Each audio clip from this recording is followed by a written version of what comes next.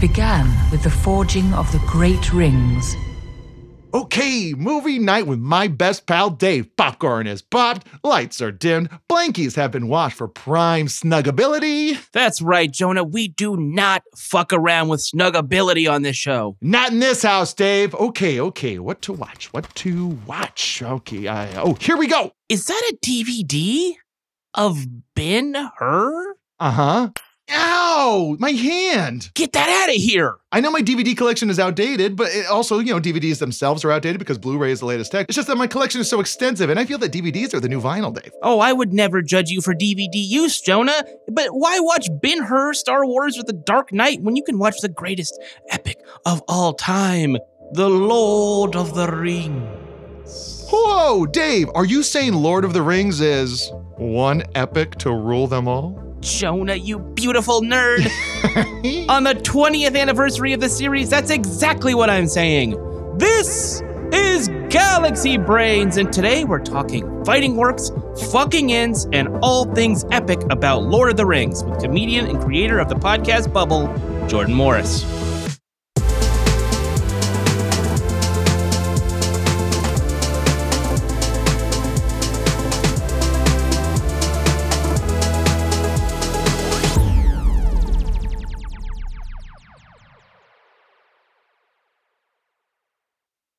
Welcome to Galaxy Brains, the podcast where movies, TV, and overthinking collide.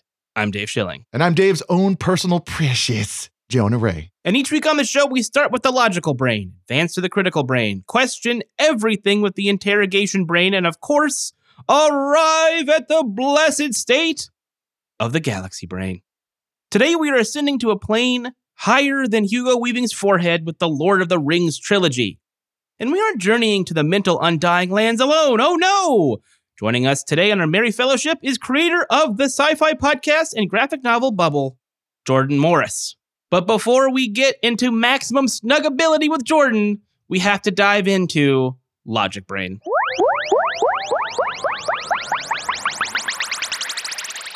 Boy, oh boy, if you haven't seen Lord of the Rings at this point, you have a full-on contempt for very nice person Elijah Wood. Yeah, what's your problem, man? Elijah's a cool dude. Look, Lord of the Rings is not for everyone. Even if it was a massive cultural moment back in 2001, some of our listeners might be too young to remember how important these movies were for us. Peter Jackson's adaptation of J.R.R. Tolkien's fantasy trilogy came out just at the right time for people like us. We were just getting over 9/11 and trying to make sense of a world where concepts of good and evil seemed totally antiquated. But the Lord of the Rings trilogy imagined a scenario where we could control our own fate. Frodo and Samwise could take the WMD that was the Ring of Power to Mount Doom and just kind of throw it away like a Starbucks wrapper or a used condom. We lived vicariously through those little hobbits, which is why, during this auspicious anniversary, we need to work through our angst. That's right, Jonah. We're not going to be able to process these movies without spending a little time on a segment we call Critical Brain. Let's just ask the most important question of them all today. We asked this question last week. We're going to ask it again, I'm sure, later on. Do Ents fuck? Jonah, what do you think? Well, it's hard to say because they fuck, of course, but every time an Ent fucks or procreates, it is done through the natural course of how plants spread their seeds. So every time a plant has sex, it is a threesome with a bee or a squirrel. That's how it works. What do trees have to talk about, except the consistency of squirrel droppings? Swapping DNA there. Bees, squirrels, birds knocking seeds off. Every tree, and therefore every Ent, fucks. But it also has to be with the help of a furry. With an Ewok. A little crossover, how about that? Yeah, there you go. A little sweet Ewok coming in, yub-nubbin. The only, I think, tree being that really has, fucked. Of course, it would be Groot, because Groot fucks. Yeah, teenage Groot is constantly horny. That poor bastard is just rubbing himself against all kinds of stuff. It's so gross. I'm Groot. There's sap everywhere. I can just imagine, Star-Lord coming in and saying, God, there's, just sap all over my clothes. What is this? Groot! Disgusting. This is a joke, obviously. Trees don't fuck. But Lord of the Rings is both a very chaste franchise, and also one that has a constant undercurrent of sexuality to it. One could read these movies as a love story between Samwise Gamgee and Frodo. I mean, they don't consummate that love story, but it's certainly a very passionate, emotional connection that they have. I was having a dinner with Emily Yoshida, who's a constant guest on Blank Check and a very, very talented writer herself.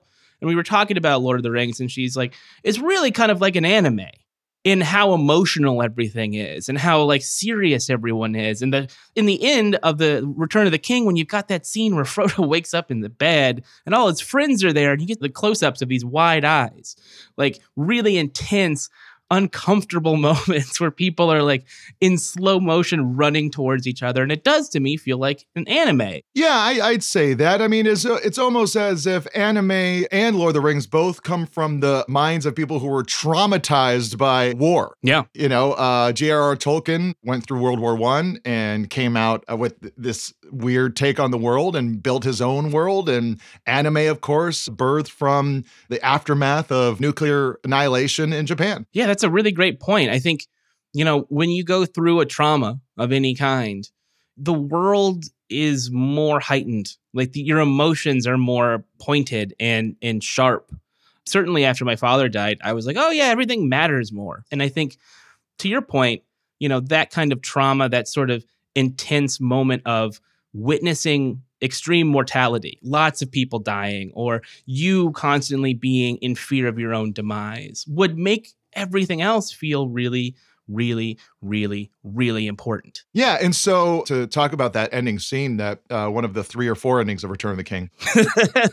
Yes. When I was a jaded youngster, I was just kind of like, what is this? But I rewatch the extended versions probably once a year. And the older I get, the more that scene really just gets the waterworks going, especially after the past year where we've lost a lot of people. That is such a beautiful moment. Yeah, slow it down, Peter Jackson. Let us see these friends that made it through the shit of this insane war. Let's see them see each other and be so happy that they exist with each other still. Yeah, that little smile from Gandalf at the end really seals the deal for me, and it being like a beautiful moment. Lord of the Rings, at the end of the day, is a story about friendship. The first movie is called The Fellowship of the Ring. The Fellowship. It's not an army. It's not a gang. It's a fellowship. And that immediately triggers a certain feeling of camaraderie in my head. Like these people are friends and they're going on a journey together, and it's going to be scary, but they're going to be together, and then they're broken, and then they come back together in that scene at the end. And it's a beautiful, wonderful thing. And I think anybody who has a close-knit group of friends will understand that. And I really think that Spielberg's Saving Private Ryan was his attempt at doing a Fellowship of the Ring. Yeah, Men on a Mission stories are often very macho and anti-hero-y, like The Dirty Dozen or The Magnificent Seven or The Suicide Squad. These movies are usually very macho and very gruff, and they're not about people really having intense emotional connections. And this trilogy is about close male friendships. Very intense close male friendships. And those are often looked down upon. But here's the thing. It's like the reason people project all that stuff is because there's something kind of beautifully simplistic and uncomplicated about male friendship. Yeah. There's not a lot of moving parts in a male friendship. That's kind of what I think is beautiful about it, but that's also what can make it boring. Yeah.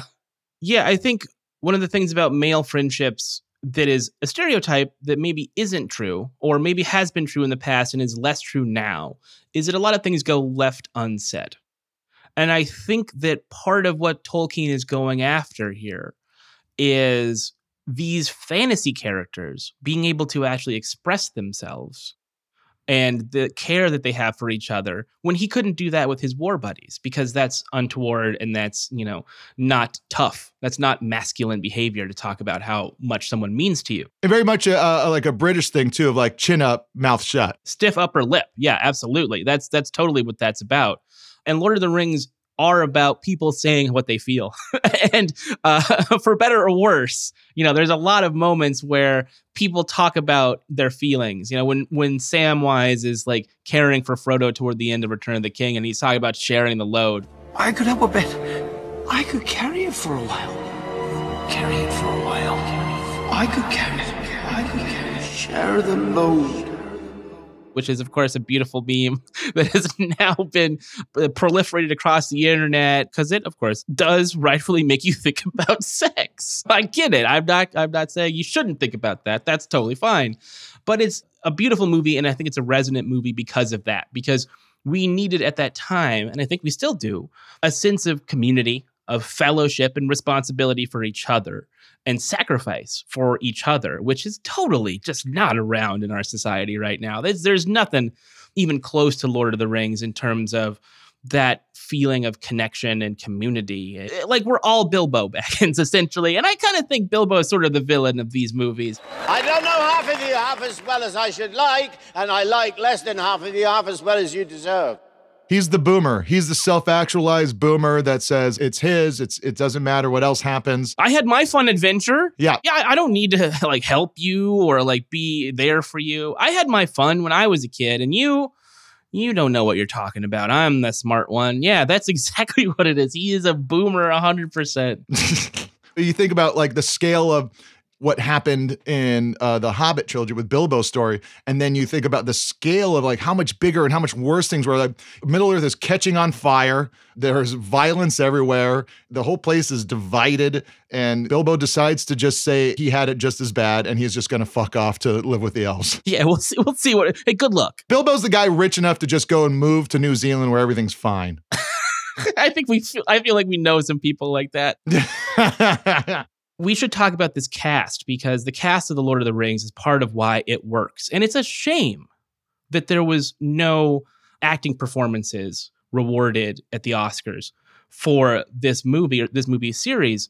Just Sean Astin, really giving his all and truly committing to the reality of playing a little tiny hobbit best friend butler character. Like, good for him that he did that. And he was so good. He was very, very good. Yeah. Ian McKellen, so good. Ian McKellen Ian McKellen's great in everything he does. Yeah. If it's, Magneto, if it's him an apt pupil. And then this, he brings so much sincerity to a ridiculous situation. And that is ultimately what makes these movies work, is the fact that they're all taking it seriously. Always got to give a shout out to Sean Bean. Sean Bean, yes, of course. Always has to die early and everything. One does not simply walk into Mordor. Yeah, he is wonderful in this movie as well, and has a great death scene, as he always does. Good for him. GoldenEye, Lord of the Rings, Game of Thrones, like that guy's going down. He is fucked.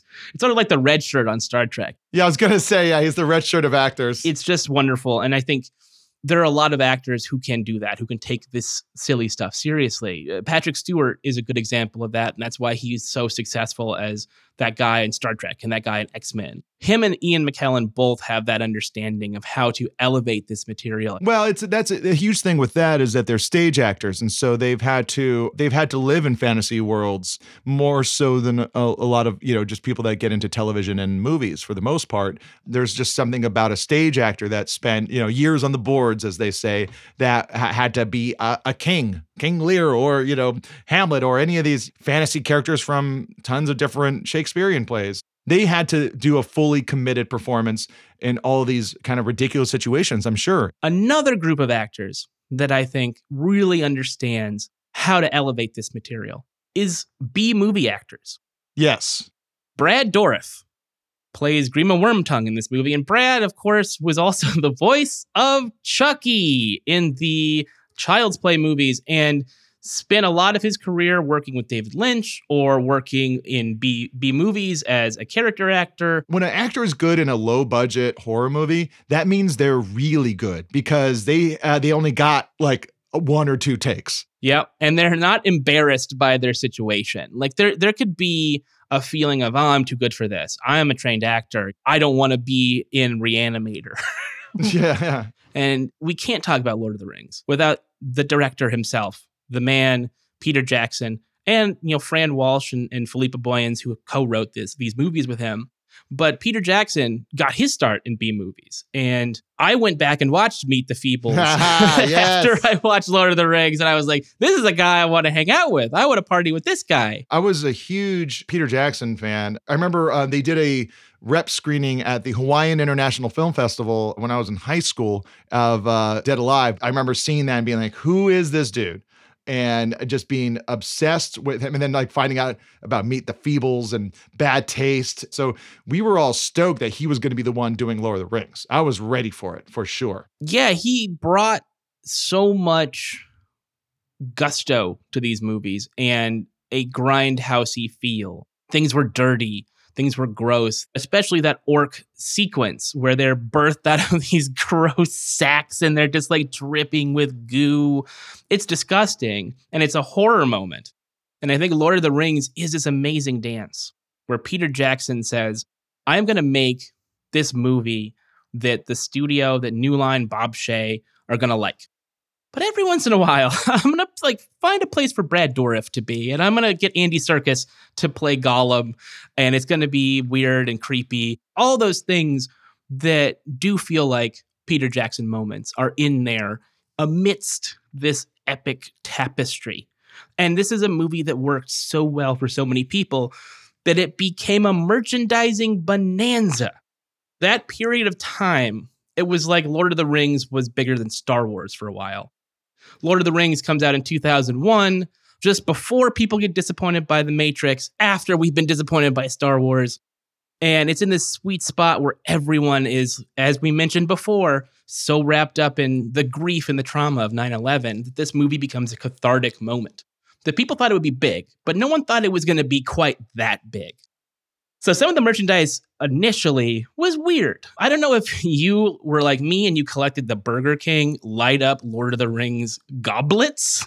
No, I didn't. I was going to Burger King all the time, and I was a vegetarian back then. I don't know what the fuck I was doing. So I was already living in Los Angeles and broke. Buying stuff from a movie from a fancy place like Burger King was not really in my budget. There was so much merchandise, Jonah. Sorry you didn't have the money to really embrace the bonanza, the merchandising bum rush that was the Lord of the Rings initial release. But I do want to play a little game for us. And what I would like to do is for you and I to list off some wonderful Lord of the Rings merchandise. And some of these will be true from what I've been told by our producer. Some of them will be not true. I know which ones are real Lord of the Rings merchandise. And you know which ones are your Lord of the Rings merchandise that's real. But we don't know each other's. So Kylie has set this up so that we are going in blind for half of this game. I'll lead us off here. Okay, first one. Here we go. It is a rubber ducky shaped like Gollum, a rubber ducky for the bathtub, shaped like Gollum. That feels like it's got to be real because it's a simple enough idea and it is for kids. Yes, it is real, and yet why would you buy that for your child? I'm looking at this photo here. It's grotesque. There's like mung around his beak, the leavings of a fish that he's been sucking on. It's foul, and that is not a pun. Okay, it's really foul.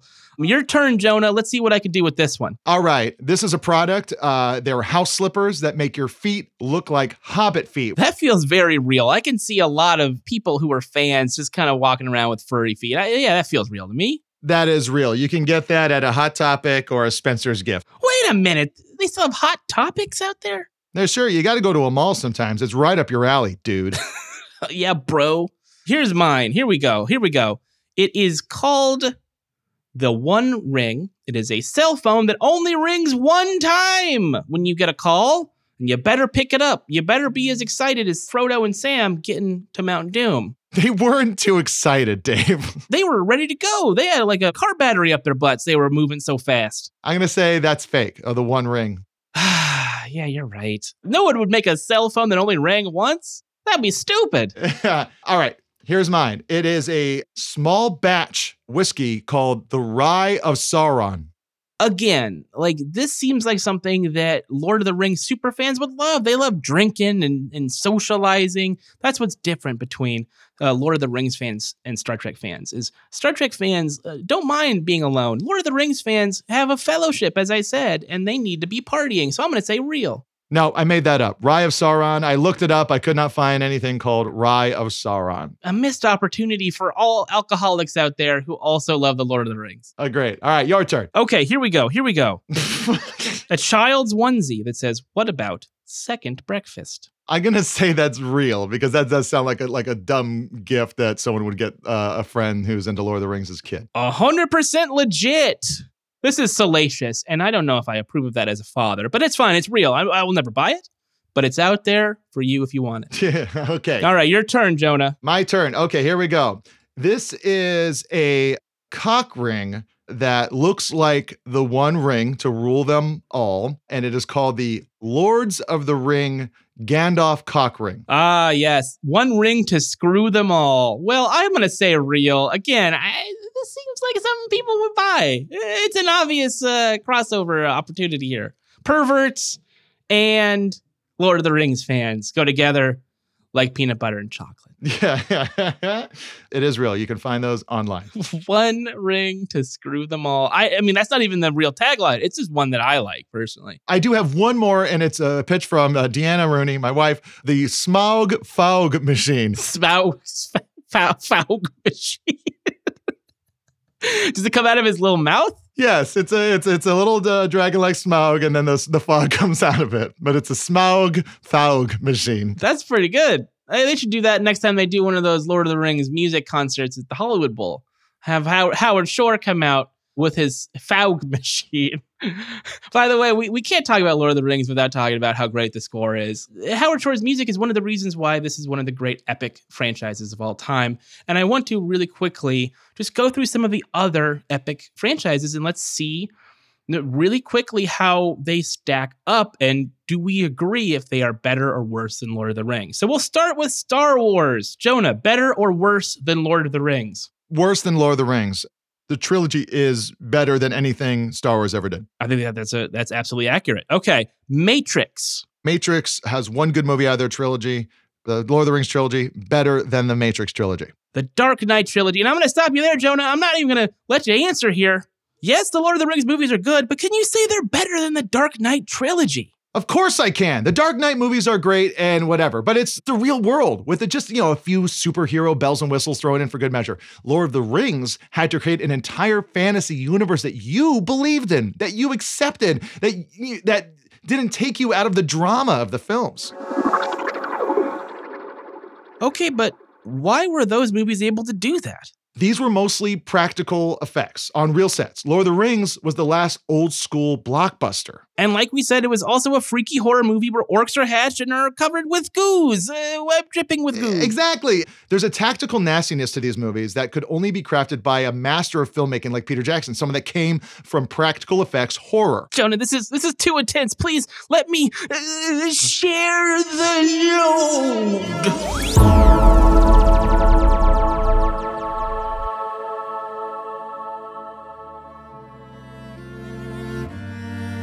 No problem, Dave. I'll jump on your back and you can carry me to the bar for happy hour. Oh, hell yeah. Shots. Everybody. When we come back, we'll be joined by the hilarious Jordan Morris, who will explain how he fell in love with The Lord of the Rings 20 years too late. Dave, it's hard to carry you. Have you been carbo loading? Don't worry about me. Keep walking. I can see Mount Doom up ahead. I said I'd jump on your back, so now you're carrying me? We switched. You've got to share the load, Jonah. You got to switch off every once in a while. All right. Okay.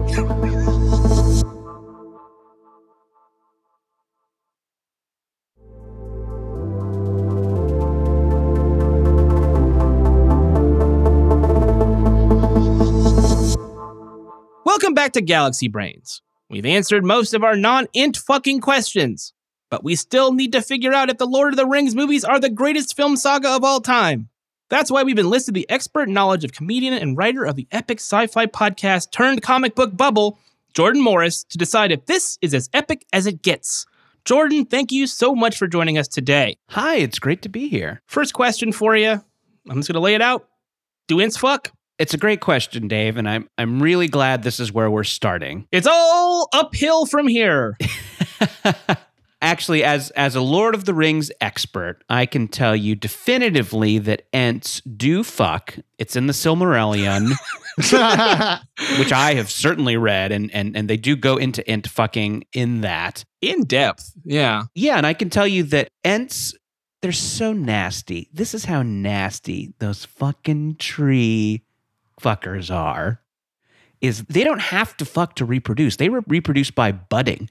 Like, they release spores. So when they're going to town with all their sticking branches into knotholes, they're just doing it because that's how nasty they are. They don't even, there's not a reproductive element to it. They just do it because it feels good. They just like to put on a show for the folks out there. Forest dwellers. They're just like, oh, there they are. Look, they're touching. Oh, look at all that sap coming out. Good God. While there's birds nesting in them. Ooh, that's nasty. Just takes forever, though. It's like having sex with Sting. It just takes a while. Oh, if only I knew what that was like.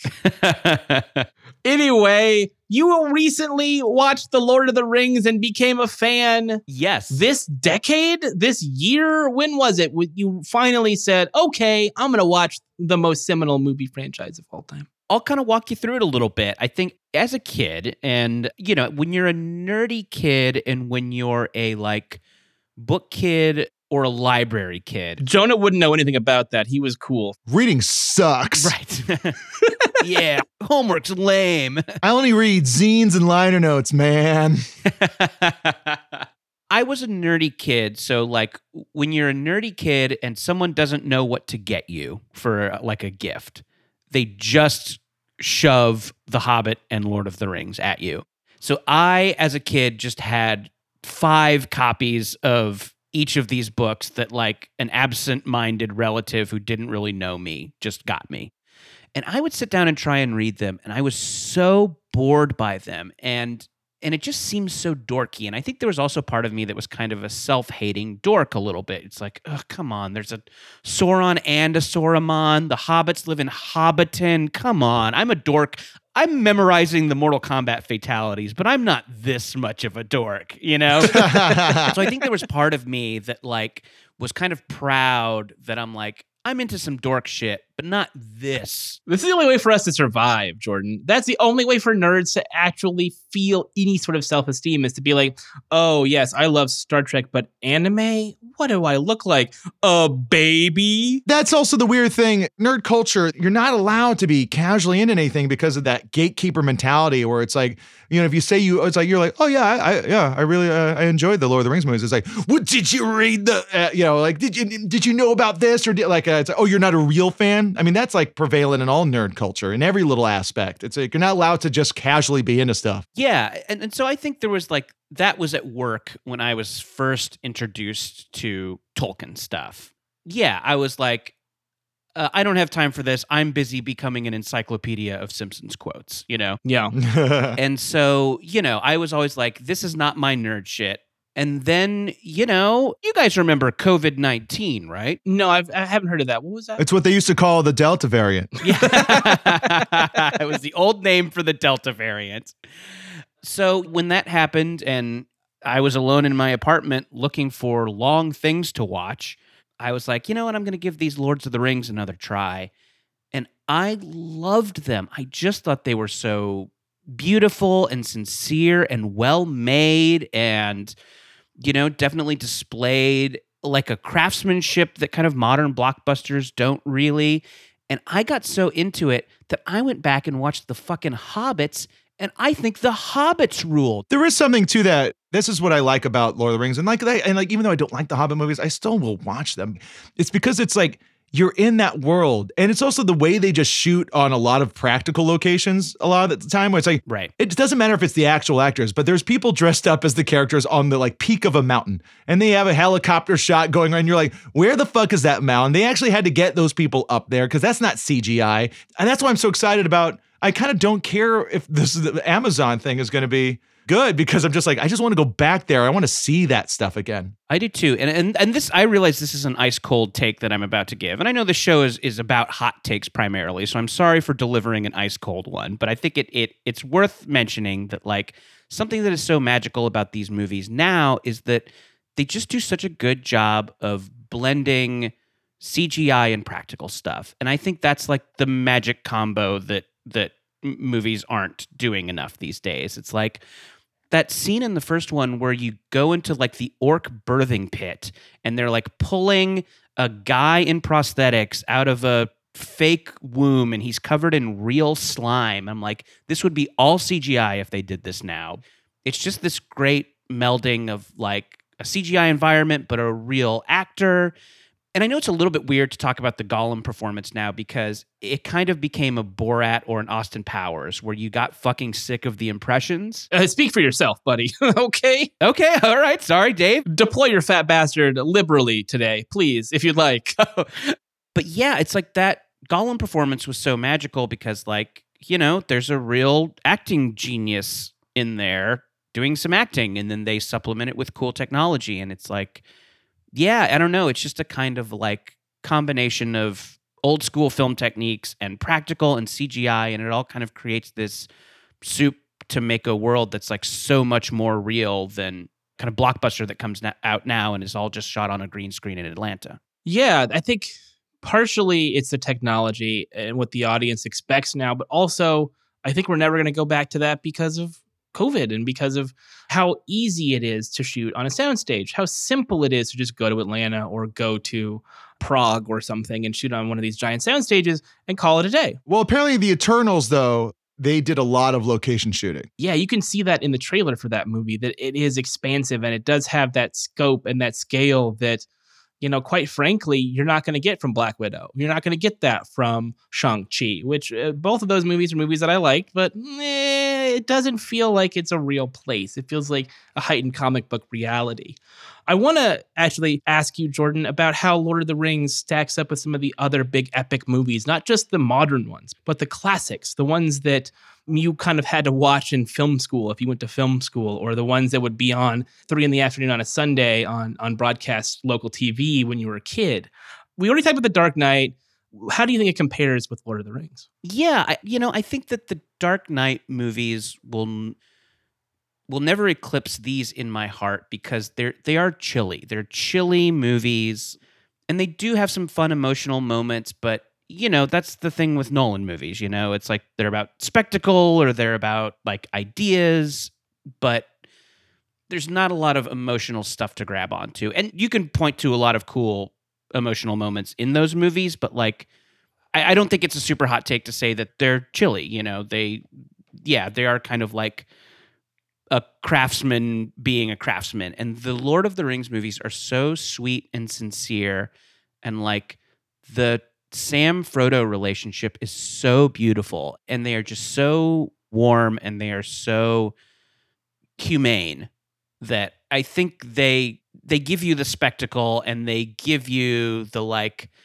blockbuster razzle dazzle, but you know, the emotional stuff just fucking works in this. It works great in a way that I don't think it does in the Dark Knight movies. This is something we were talking about earlier, that these movies work best when you're going through something, you know, when you're going through a problem. Whoa, maybe you're right. And your experience watching this during the quarantine and, you know, maybe feeling like you were isolated from your friends or your family and you were stuck at home and you couldn't reach out to another human being for connection. Maybe that was why it worked on you this time, is because there was a cathartic element to the watching of the movie. Yeah, totally. And you know, I think when the world like seems so divided, it is so nice to see a story about coming together like this. Sharing the load, baby. Share that load. Sharing the load. Yeah, exactly.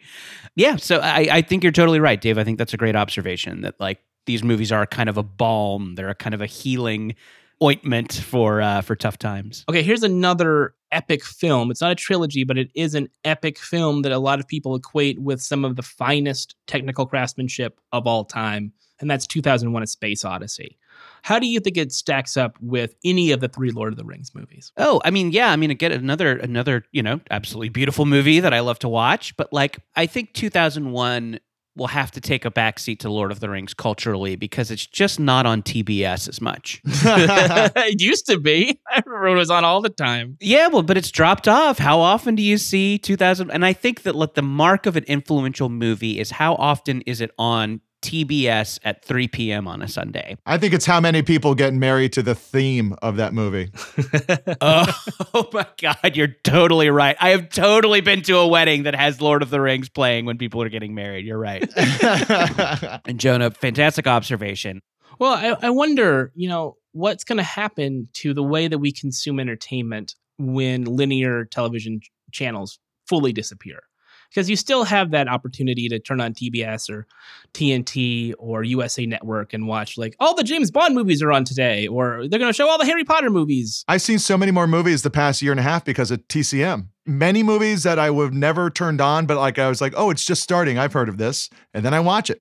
And the radio, essentially. I worry that if we don't have that option, a lot of movies will end up like 2001: A Space Odyssey, and Lord of the Rings could be one of them, as much as we love those movies. Yeah, it's so interesting because Lord of the Rings, I would say, like, they're great cable movies. Like, that's totally a genre, and it's kind of hard to say what makes a good cable movie or even kind of why it's important to still have that. It's a tough thing to explain to, like, people who are younger than us, like, why you would want to still kind of cling on to that. I wonder if these movies will just exist in a world for like serious film people, and then like maybe they make you watch them in college, Yeah. We're talking about an art form that's just about 100 years old.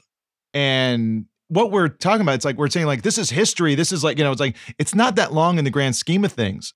I think about that a lot where it's just like what we're considering classics. It's so everything's still so new in the grand scheme of art. So maybe it was always supposed to be disposable. Maybe the idea that some of the stuff like, the original film stock they used, the fact that it just degraded. Or magically set on fire because it was nitrates. It's like, this isn't going to just go up in flames.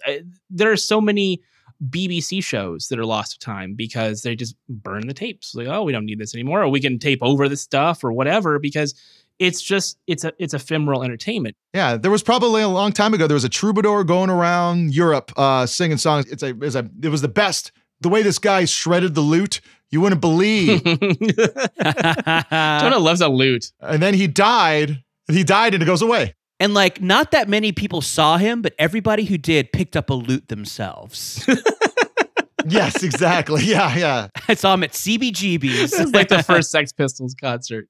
I think curation is going to be really important, and people saying this is the stuff that needs to survive. And that's what happened to, fine art, paintings and sculptures and things of that nature. Here's what we're going to keep. And here's what we're maybe not going to keep as much. We're going to keep these things because these are the best things. And Lord of the Rings, I hope will survive. I think it has a better chance than most things to stick with us as a culture. But that's only because it was resident and emotional and beautiful and was a world you wanted to revisit over and over again. And Jordan, you have a really unique experience as a creative person creating your own world in your podcast, in your comic book bubble. How do you go about creating a science fiction fantasy universe to where hopefully that will continue on for many, many years to come? So my podcast and graphic novel Bubble, the jumping off point was satire. It is it's the story of like a near future where people live in these dome cities and the hipsters live separately from the suburban people, and the suburban people live separately from the rural people. And we all just interact with people who look and think like us, but we're all just under the thumb of this mega corporation who makes us participate in kind of a life and death gig economy to survive. So the jumping off point of Bubble was this kind of like not super subtle satire. So I kind of like tried to make everything in Bubble related to our world somehow, like finding like what's the sci-fi version of the gig economy? What's the sci-fi version of the fact that we're becoming more isolated and only interacting with people who look and think like us. So yeah, the root of Bubble is like, let's try and have some fun and say something about now. It's not like Star Trek where you have schematics for the Enterprise, you know? Like, I like that kind of sci-fi a lot, but I think Bubble is more about like the story of these characters, the story of these like people who kind of feel like they don't belong and feel like their society is trying to kill them, you know? I think the differentiation you're making between Lord of the Rings and Bubble, maybe they're closer than you think, because Lord of the Rings, when it was being written, was really about not just Tolkien's experience in World War I, but what he saw coming with World War II and the climactic nature of that conflict. And the One Ring being, you know, what a lot of people say is a analog for nuclear power and the dangers of anyone having that much power. So in a way, maybe not a satire, it still had a lot of resonant things to say about that moment in time. And I think that's what really separates great worlds from the kind of slapdash ones that are often created. Those are the things that really last, are the ones where you can apply that to now. And I know Bubble was a podcast that you did a while ago, but it's still relevant because it's still about our divisions, right? And so I think anytime something feels like it can be extrapolated, interpreted in the modern world, in a modern context, it's going to last no matter what. There is a kind of a Lord of the Rings parallel with Bubble in that they both start in the Shire, kind of, you know, like there and back again. I think the idea with Bubble is that it kind of starts in this little world that is kind of like Silver Lake, Brooklyn, Portland, where you can just go and talk about coffee and take improv classes and, you know, argue about whether or not music sounds better on vinyl. Sounds like heaven to me personally. Yeah. So I think that, you know, they both kind of start in that place of idyllic peacefulness, but I think in the world of Bubble, the Shire is secretly trying to kill you. That's a good way to describe it. Jordan, thank you so much for joining us again. This was awesome. I encourage everyone to go out and read Bubble, listen to Bubble, and make sure that Jordan can make his Murderbot AMC miniseries one of these days. Oh, and while we're still here, I'd actually like to shout out the rest of the creative team for the Bubble graphic novel. I should mention I co-wrote it with a great writer named Sarah Morgan, and the kind of art is done by Tony Cliff, who is just a brilliant comics artist. And the colors are by Natalie Reese, who does the Dungeon Critters series. She's also an amazing comics maker. So yeah, it was a group effort. They're a great team, and I'm really proud of the book. You can get it wherever you get your books. It's amazing that you actually gave other people credit for the hard work that goes into a thing you made, because I don't ever mention the people who produce this show. Wow. It's just me alone. I'm just kidding. Producer Kylie Holloway does so much work. She busts her ass. I'm just joking. But thank you again, Jordan. This was so awesome. I'm glad we got to catch up on a microphone, and hopefully we'll get to catch up off of a microphone very soon. Thanks, Jordan. That was fun. As you know, yes, you, each week we wrap up the show with a Galaxy Brain take from one of our listeners. Here's Sarah from Brooklands. Hello, I am calling in with my Galaxy Brain take about John Wick, which is more about the effect that John Wick has on Hollywood. I think it is starting a renaissance of revenge thrillers starring middle-aged men, which we love. Now we have Pig with Nicolas Cage. That's basically his John Wick. I hope it also becomes a franchise and everyone in Portland is a vengeful chef that he has to physically fight. I think the possibilities are endless.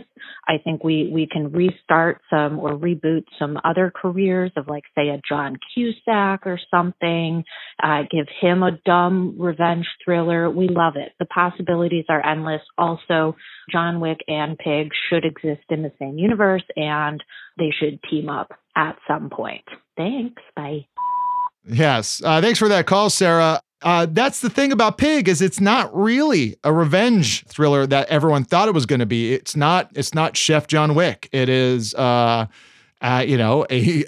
we say when describing these movies, a meditation on grief. Any of the violence that happens in it is during a pig napping, and then from when he goes to an underground fight club and just gets beaten up. Other than that, he's just trying to find his pig. But did I want there to be more violence in it, like a John Wick with a pig? Yeah, sure. Of course it did. Of course it did. But the pig we got was the pig we deserved. If John Cusack was to do a vengeance flick, I think it would have to go the other way, where every person he's shit on and been mean to on the set of one of his many movies goes and just kicks the shit out of a dude like that.